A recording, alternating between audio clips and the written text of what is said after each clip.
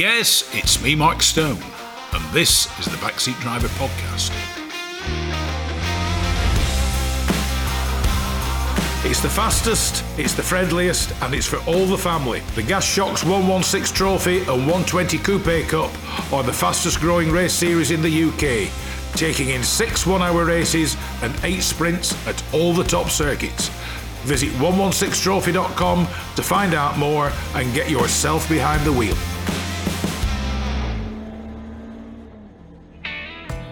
From a pot of tea to TT motorbikes. From a classic English breakfast to a full serving of classic cars. Bridge House Tea Rooms is the Northwest premier classic car meeting location for cars, bikes, tractors and owners clubs.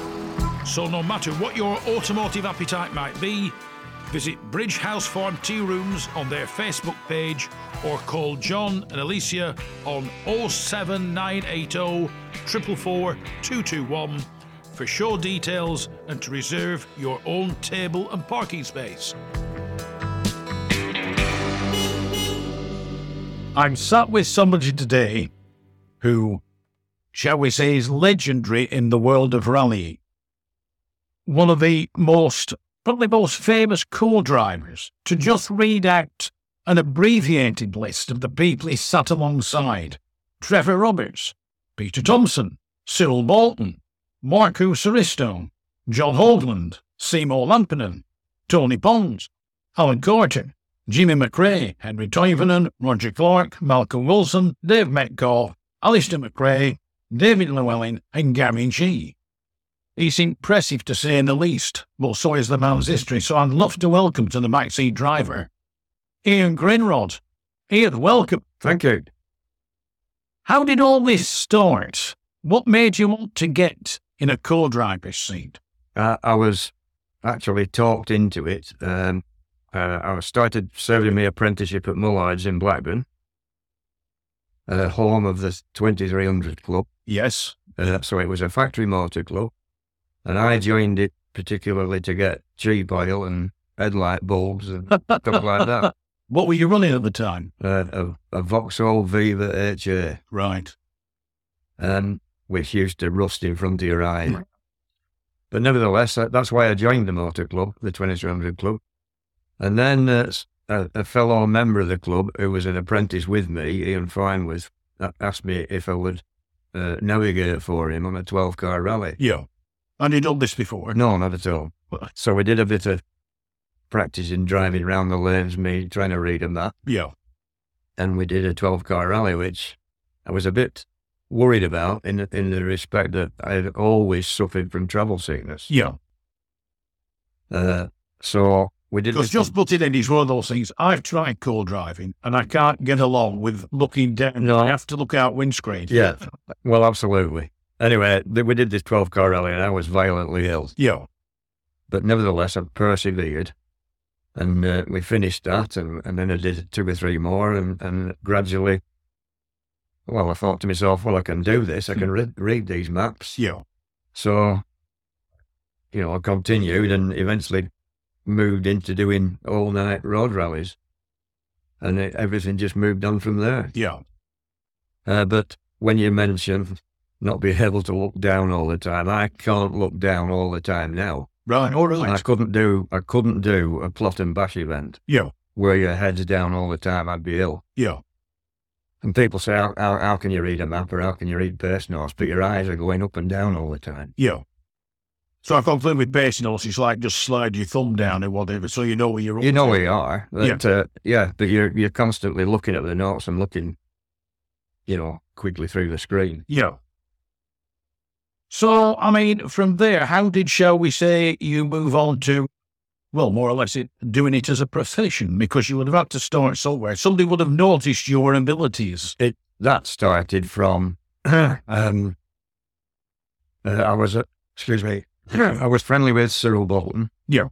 Through me navigating for Trevor Roberts. So we're all in the Minisport Palladium rally team. And then Cyril was second in the Motor News Rally Championship in 1976.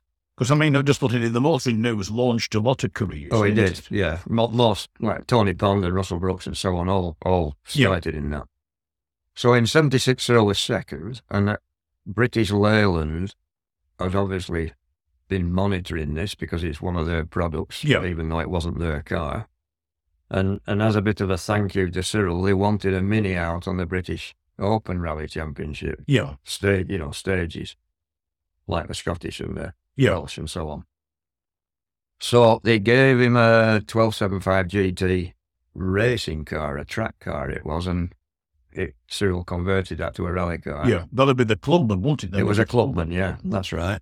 And all the British Railway got fed up paying John Cooper royalties on the names. Probably. They called them GTs. GTs, yeah.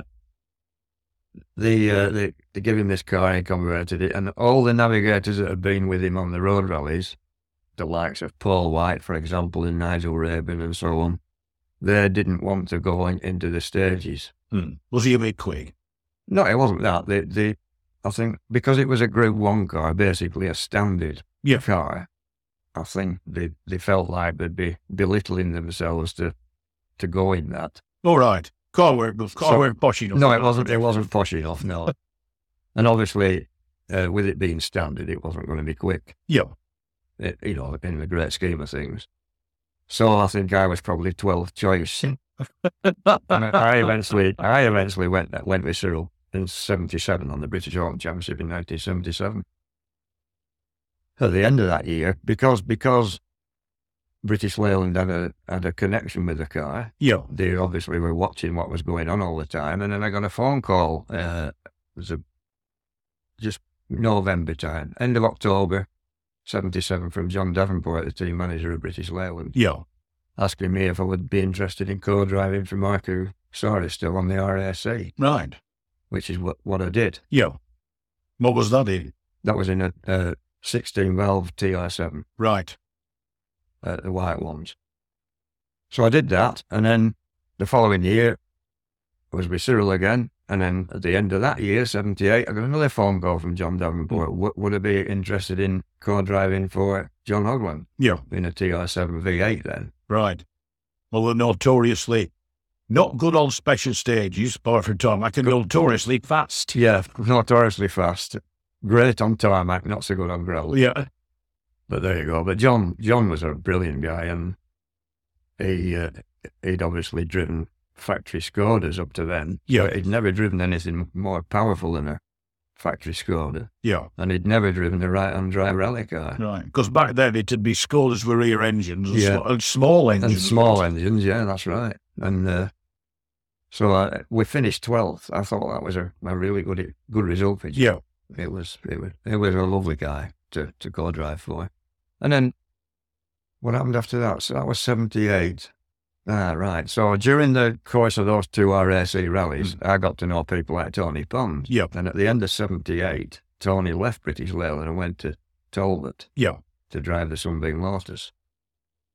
And asked if I'd co-drive for him. But Des O'Dell, the team manager, had never heard of me. Yeah. So he wouldn't let Tony take me as co-driver. Yeah. So he had a succession of co-drivers for basically the first 3 quarters of the year in 79. And there were a lot of mistakes being made and so on. Eventually, toward the end of 79, September, Des O'Dell relented and let Tony to take me. Yeah. So I did the Manx Rally, San Remo and RAC with him. Yep. And did a far better job than them that went before it. Well, that's not for me to say. Well, San Remo in particular. Well, Manx, we were leading the Manx and the oil pump bro. Yeah. That was us out. But San Remo, we finished 4th against, I mean, I've never done the San Remo, but I have driven the stages of the San Remo. They are tarmac and they are spectacular. Well, in those days, it was the first leg was tarmac. Yeah. In the mountains behind San Remo, and then we made our way on tarmac stages towards Pisa. Yeah. Then there was a big service where all the suspension was changed to gravel. Yeah. There was a load of stages on gravel between Pisa all the way across Tuscany and Umbria to where did it? Where was the San Marino? Oh, yeah. Was where the overnight halt was. Then coming back from there, another lot of gravel stages through Umbria and Tuscany going the other way. And then another big suspension change, and then tarmac stages back towards San Remo. Yeah. Then another overnight halt. Well, an overnight halt and most of the next day. And then the last leg was the following night in the dark of the tarmac stages at the back of San Remo. Yeah. It was a really long rally. Yeah. I think it was 76 stages. Stroll. Many having said that, you won't be able to really pay attention. We'd have been in some very nice scenery, very nice countries. Oh, absolutely. Well, you could see all that when you did the recce. I mean, we were recceing for the best part of 3 weeks. Yeah. So you see it all then, you know. And of course, there's the lure of the food and the wine and everything else. Yeah, well, that's another story. I mean, then I thought spaghetti came out of a yellow and red tin, behind written on the thing. And if you brought the right one, you could spell words with you. Yeah, that's right. I love Italian food now, and I love Italy. It's just as a bit aside, I mean, when I was last there, I was actually on holiday. I dined in the restaurant frequented by Gilles Panizzi. All right. And you went in, he didn't hold it or anything, but he might as well have done. The walls were just solid with pictures of him driving rally cars. Yeah. And after you dined there, you understood why he liked it. That's a fantastic place. Yeah, yeah. Right, so I mean, you'd then Seymour Lampinen. That was a Welsh rally I did with Seymour, only because his regular co-driver at the time was Fred Gallagher. Oh, yeah. And Fred was, I think he'd done I think it was an Ulster rally or something with, in a checkered flag TR7. Yeah. And they had an accident in Ireland, and Fred hurt himself. I can't remember whether he broke his leg or something like that it was. Yeah. So he couldn't do this Welsh rally with Seymour. That's why I finished up with Seymour. Yeah. So what was it like? Well, Seymour's a really nice bloke. He was a hell of a rally driver in his time, of course. But he'd suffered from polio as a child. Yeah. So he couldn't walk very far and had a very pronounced limp. Yeah. And he used to use like tennis balls to squeeze in his hand to strengthen his hands and his arms. And on that particular Welsh rally, I think we've probably set a record there where we punctured the spare wheel that was still in the boot. that came about at the end of a stage in Dovey. And we'd come to the end of the stage, and there was a bit of a problem going on with the clocks and whatever it was, and there was a collection of cars there. Yeah. And we'd stopped in the queue, and Seymour, I was just about to get out the car. I was halfway out the car, and Seymour, we could hear this next car coming full chat, which was Henry Toivenden in an Escort. And he must not have seen where the flying finish was or anything, and he came hurtling down the road. He's still flying. Still flying. I went straight in the back of the TR. Yeah. With me just about to get out of it. Seymour leant across, grabbed the collar of my overalls and pulled me back in. Yeah. When he hit the TR, we went straight past. Roger Clark was parked just slightly in front of us to the right. We went straight past it. It was quite an impact. I know you should really laugh, but it's one of them things. Yeah. And it shoved the back of the TR in that far, it punctured the spare wheel. Yeah. Were you able to carry on? Oh, we carried on, yeah. Right. Yeah, we carried on. Because, I mean, like you with Tony Pond, I mean, Mr. Pond was known for being quite fast behind the wheel. Yeah. Was he all right? Oh, absolutely, yeah. Yeah. Yeah. And, of course, you mentioned the one, the only, Henry Toivenden. Yeah. Now, I know somebody else who once went out, whilst he was driving for the Open team, right, he went out with him. He was one of the mechanics, and he went out with Toivenden. And he said, it's an experience you'll never forget. He said, it's probably an experience you'll never relive. He said he was staggeringly fast. He was staggeringly fast. And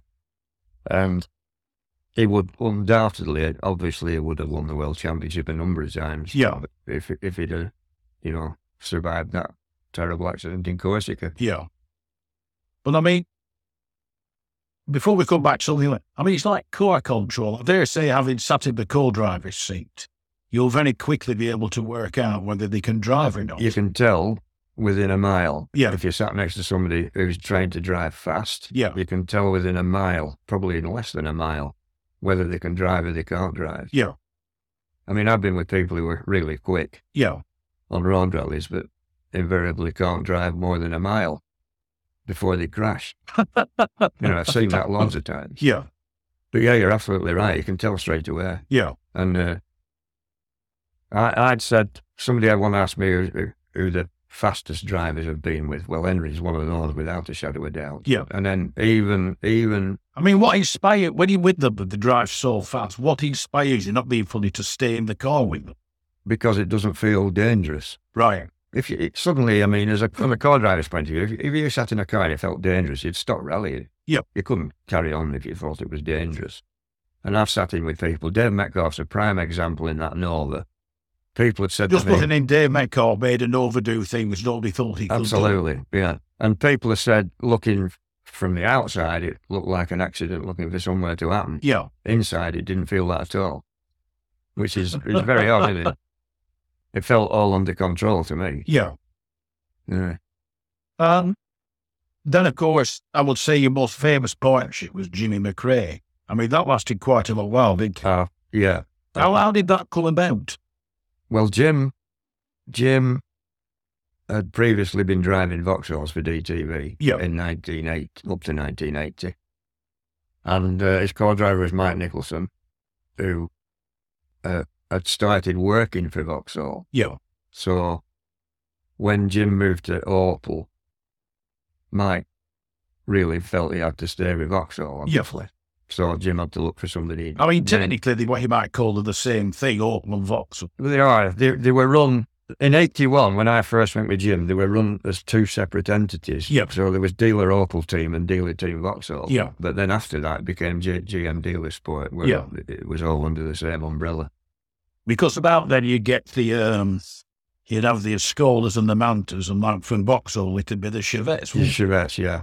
We had the Ascona in 81, 82, and the beginning of 83. Yeah. And then Mantas after that. Yeah. The Manta made its debut on the Welsh in 83. Yeah. Well, it made its debut on two different rallies, the Welsh in 83 and the same weekend, the Tour de Corse. Yeah. So, I mean, it carried on with Jimmy McRae. I mean, I conclude you developed a good partnership together. Oh, absolutely. I mean, 81, 82, 83, I was with Jim. 84, I was with Henry in the Porsche. Yeah. And Mike Nicholson co-drove for Jim in 84. Yeah. Then 85, I went back with Jim, 85, 86, 87. Yeah. So, yeah. And then I've done the occasional small type of historic event with Jim. Yeah. Seen, very... Because you've also co-drove for Alistair, haven't you? I'm Colin. I'm Colin. And I mean, I interviewed Malcolm Wilson a few months ago, and he said there was nobody like Colin McRae. He said, contrary to what you might have seen when you watched him drive, he said the man's mechanical abilities and knowledge were incredible. Absolutely, they were. And I only did one rally with Colin, which he was in I think he was 17 at the time. Yeah. In his Sunbeam TI. And it was Jimmy that said, would I sit with Colin and see if he's any good? So I said, okay then. So we did the Snowman rally, and that certainly lived up to his name, because there was a lot of snow based up in Inverness. Because at times you watched Colin McRae, and at times he reminded you a little bit of Vatanen, that he'd get to the end and probably win in staggering fashion, or he'd park it up a tree or a dry stone wall somewhere. Yeah. Well, I mean, he got a lot of criticism at the time, did Colin, but of course everybody just used to point the finger at Harry and say, well, hang on a minute, remember what Harry used to be like, and what he did. So, and I suppose with Colin and Alistair, having Jimmy McRae as a father, there is to a degree they've got to live up to it, haven't they? I think it's a difficult thing as well. Yeah, because like Damon Ellen Graham did. Damon had to live up to his dad. Yeah, and you get the scenario now with young Max McRae, Alistair's son. Yeah. He has to live up to his father, his uncle. Yeah. And his grandfather. So that's triple bad. Yeah. Triple difficult, I should say. But when I got in the car with Colin, so he's 17-year-old that gets in the car at the start of the Snowman, I said to him, right, I said, don't try and impress me. I said, I've been impressed by so many great drivers, better drivers than you'll ever be. Yes. That came back to bite me. But yeah. I mean, Colin was, at that age, I'd been with Henry then. Yeah. Then. At that age, if I'd have shut my eyes sat next to Colin, I'd have thought I was sat next to Henry. Yeah. Because he just had, people say, what is it that makes him like that? It's different to any other drivers.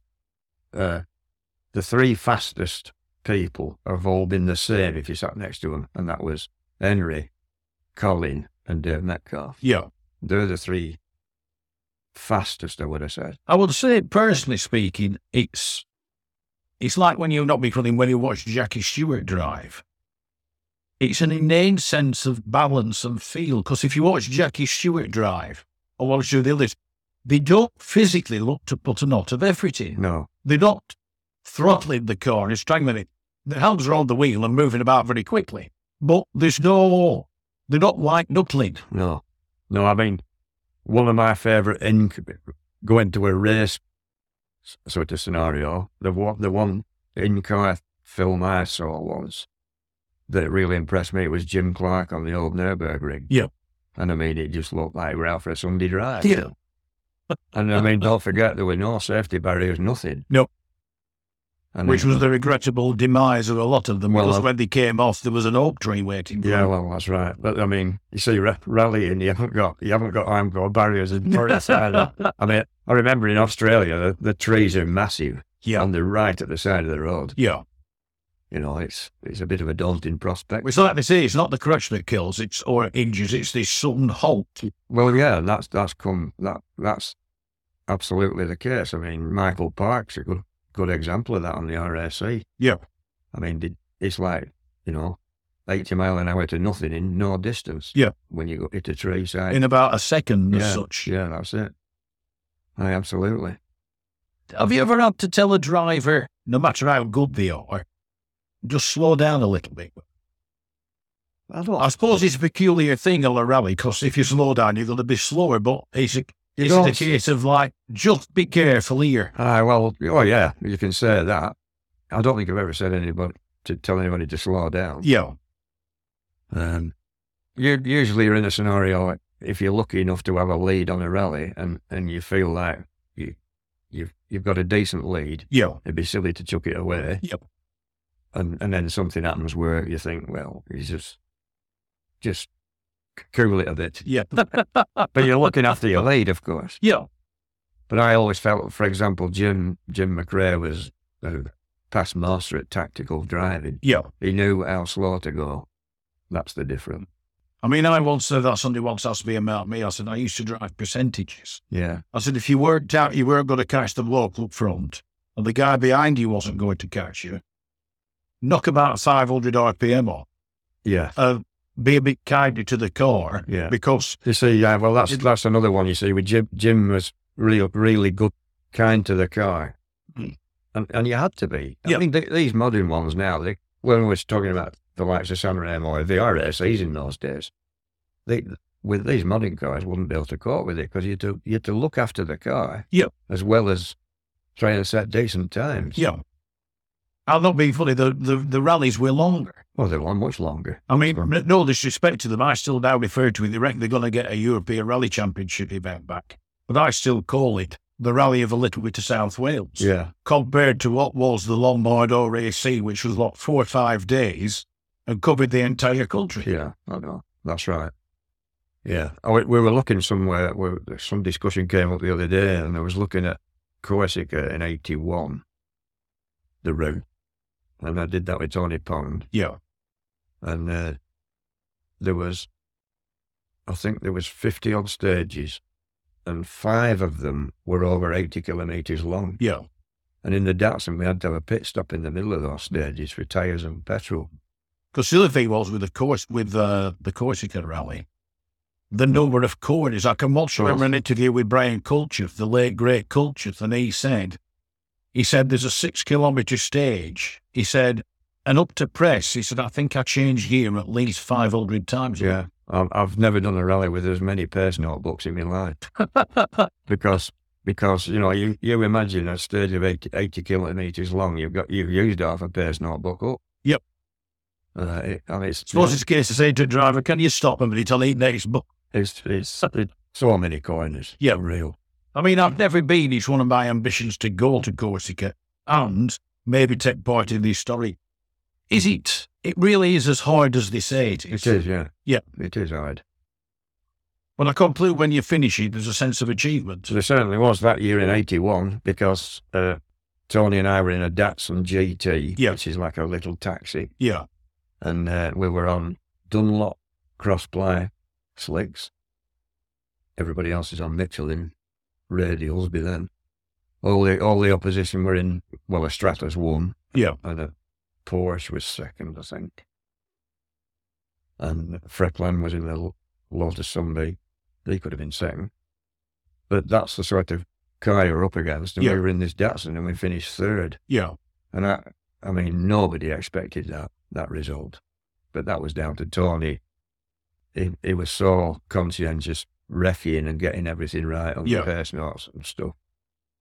And it came to fruition that's what really got us the third place. I mean, I once saw, and I can't remember, it was a French driver, I don't know whether it was Jean-Claude Androuet or Frank Willin or whoever. And until the last day, it had been hot, dry and sunny, and he was driving a Renault 5 Maxi Turbo, rear-wheel drive, rear engine or mid-end.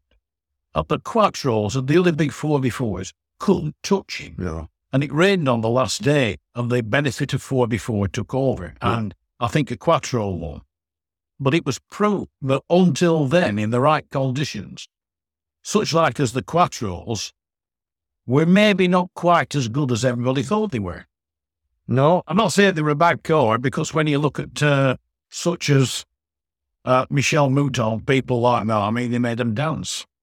I think when they first arrived on the scene, nobody could hold a candle to them on gravel. Yeah. But they did suffer on tarmac with transmission problems. Yeah, because I think it was the strain, because there was no... Tarmac doesn't allow the wheels to spin as much, does it? I mean, that's the problem they had initially anyway. And, but like you say, if the road's dry on tarmac and that, most people could be up there with them. Yeah. But it was a bit demoralising on gravel. I mean, I remember sitting in the car with Jim at the start of a stage, and Annie was in the Quattro in front of us, or Stig, one of the two. There's a long straight up a hill in this forest from the start line, and we timed it from him setting off to going out of view at the first corner at the top of this hill. It's quite a long way. And then we timed us, and I mean, he was 4 seconds quicker. And that was like the first 300 yards or something.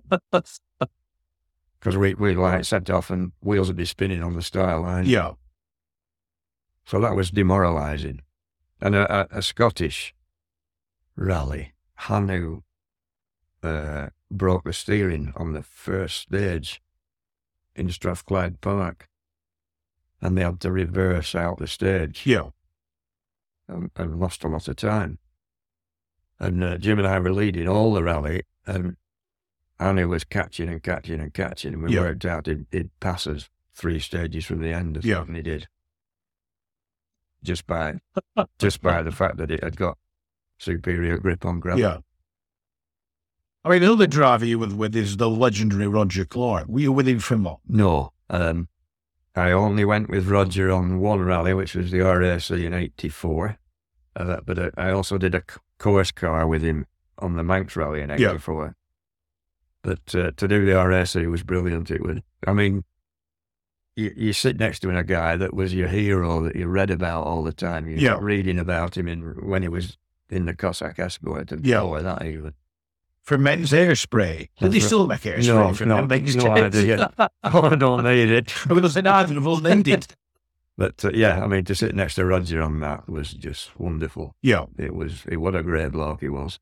He was, honestly. Of all the rallies you've done, of which there have been a considerable number, which was the favourite as such? Which did you look forward to going back to?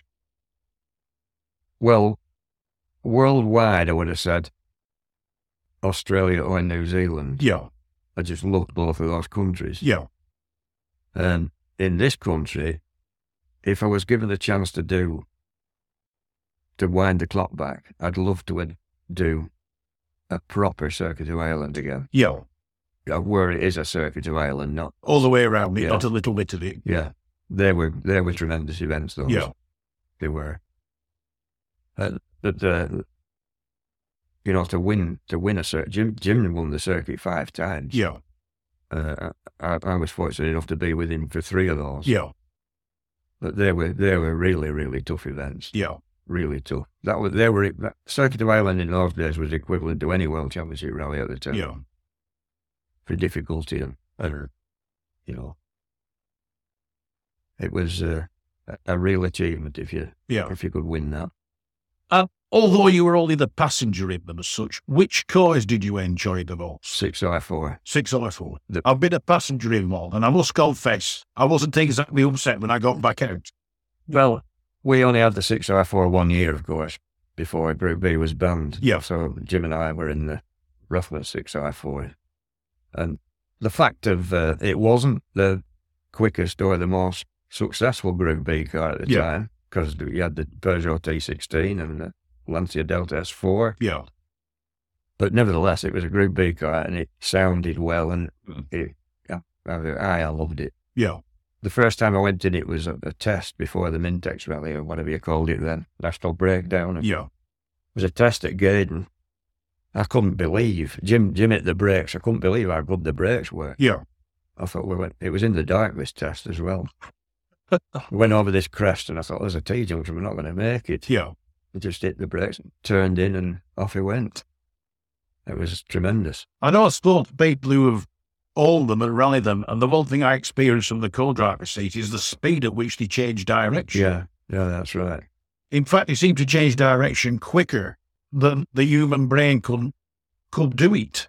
Well, of course, nowadays with modern WRC cars, everything's moved on so much that they're probably not as powerful as Group B cars, but they're faster because the brakes are better even. The suspension's much better now. That all makes a big difference. And they change direction with the blink of an eye. Like the late, great Colin McRae, they seem to spend most of their time airborne. Yeah. Maybe you're losing time when you've got all 4 wheels. I mean, what's your opinion of modern rallying? Because the reason I ask is, if you look at the TV coverage of it, there's only about 5 cars taking part, which is a shame because none of the lesser categories or no, they're not covered. Up-and-coming drivers don't get the coverage. There's 2 parts of that question. What I think about modern rallies, well, the drivers can certainly drive. We're talking about the top end now. Yeah.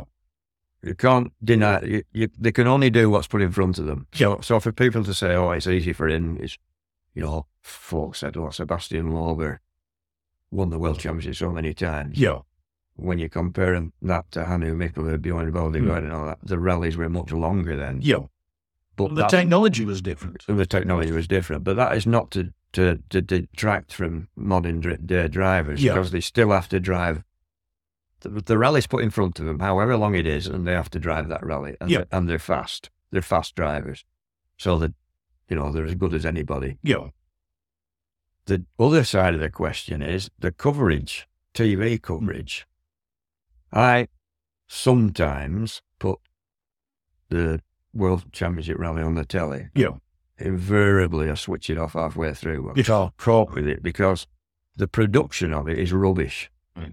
I don't want to see a car coming into the stop line and somebody interviewing the driver at the stop line. That's not what I want to see. No. I want to see in-car stuff on the stages. There is some of that, but not enough. And then when there is in-car stuff, there's a guy commentating who I shan't name, and he can't stop talking. So when you try and listen to the co-driver reading the notes, which is what I want to hear, he's talking over it. Well, these people need to go and look at the films of the 80s and 90s that Barry Hinchcliffe made. Yeah. And that's how to make a rally film. That's how to film rallies. Not this. It's rubbish, this. no disrespect, I'll probably get dragged over the coals with it, but there's a female presenter as well who could probably do better presenting a different topic. Well, I'm not going to comment on that. But having said there are some excellent women presenters out there who know this stuff. Regrettably, rallying seems to attract them that don't. Yeah, and if you look back in time, when Barry Hinscliffe, for example, did the TV coverage, they used to have a professional fronting the programme, the likes of which was David Vine or Steve Ryder. Yeah. Neither of them had any experience of rallying, but they were given a script that was written by a rally journalist. Yeah. And when they came on and talked about stuff, it would appear that they knew everything about it. Yeah. And they weren't cynical, they weren't sarcastic about drivers. This guy that commentates now, you'd think he were a World Championship rally driver. Yeah.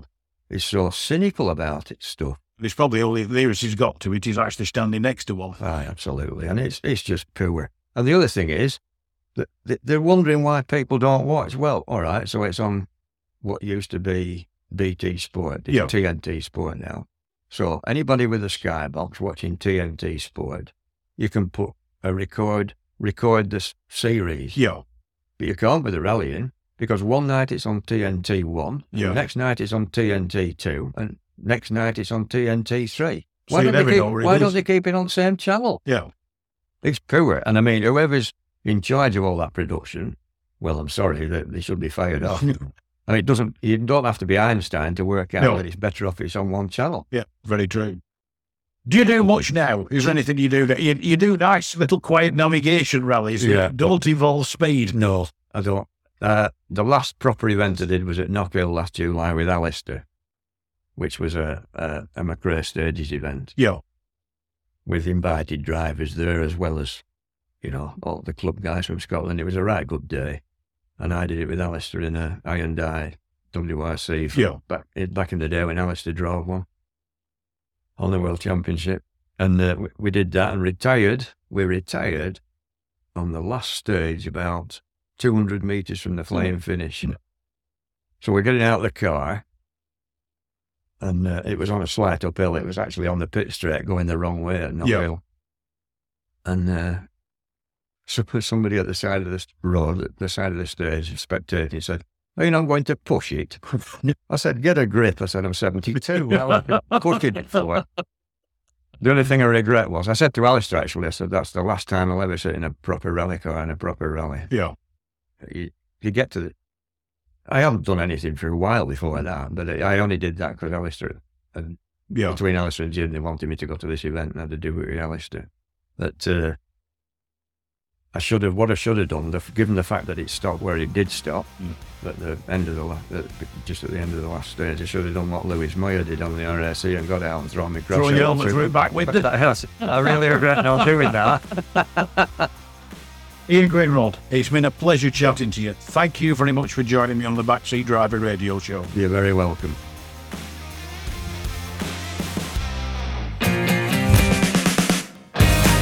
The Backseat Driver podcast is brought to you in association with Tim Nash and the Lombard Rally Festival, the UK's premier classic rally demonstrations. From the awesome Group B cars to cars from the golden era of rallying, go to the Lombard Rally Bath social media for dates and venues.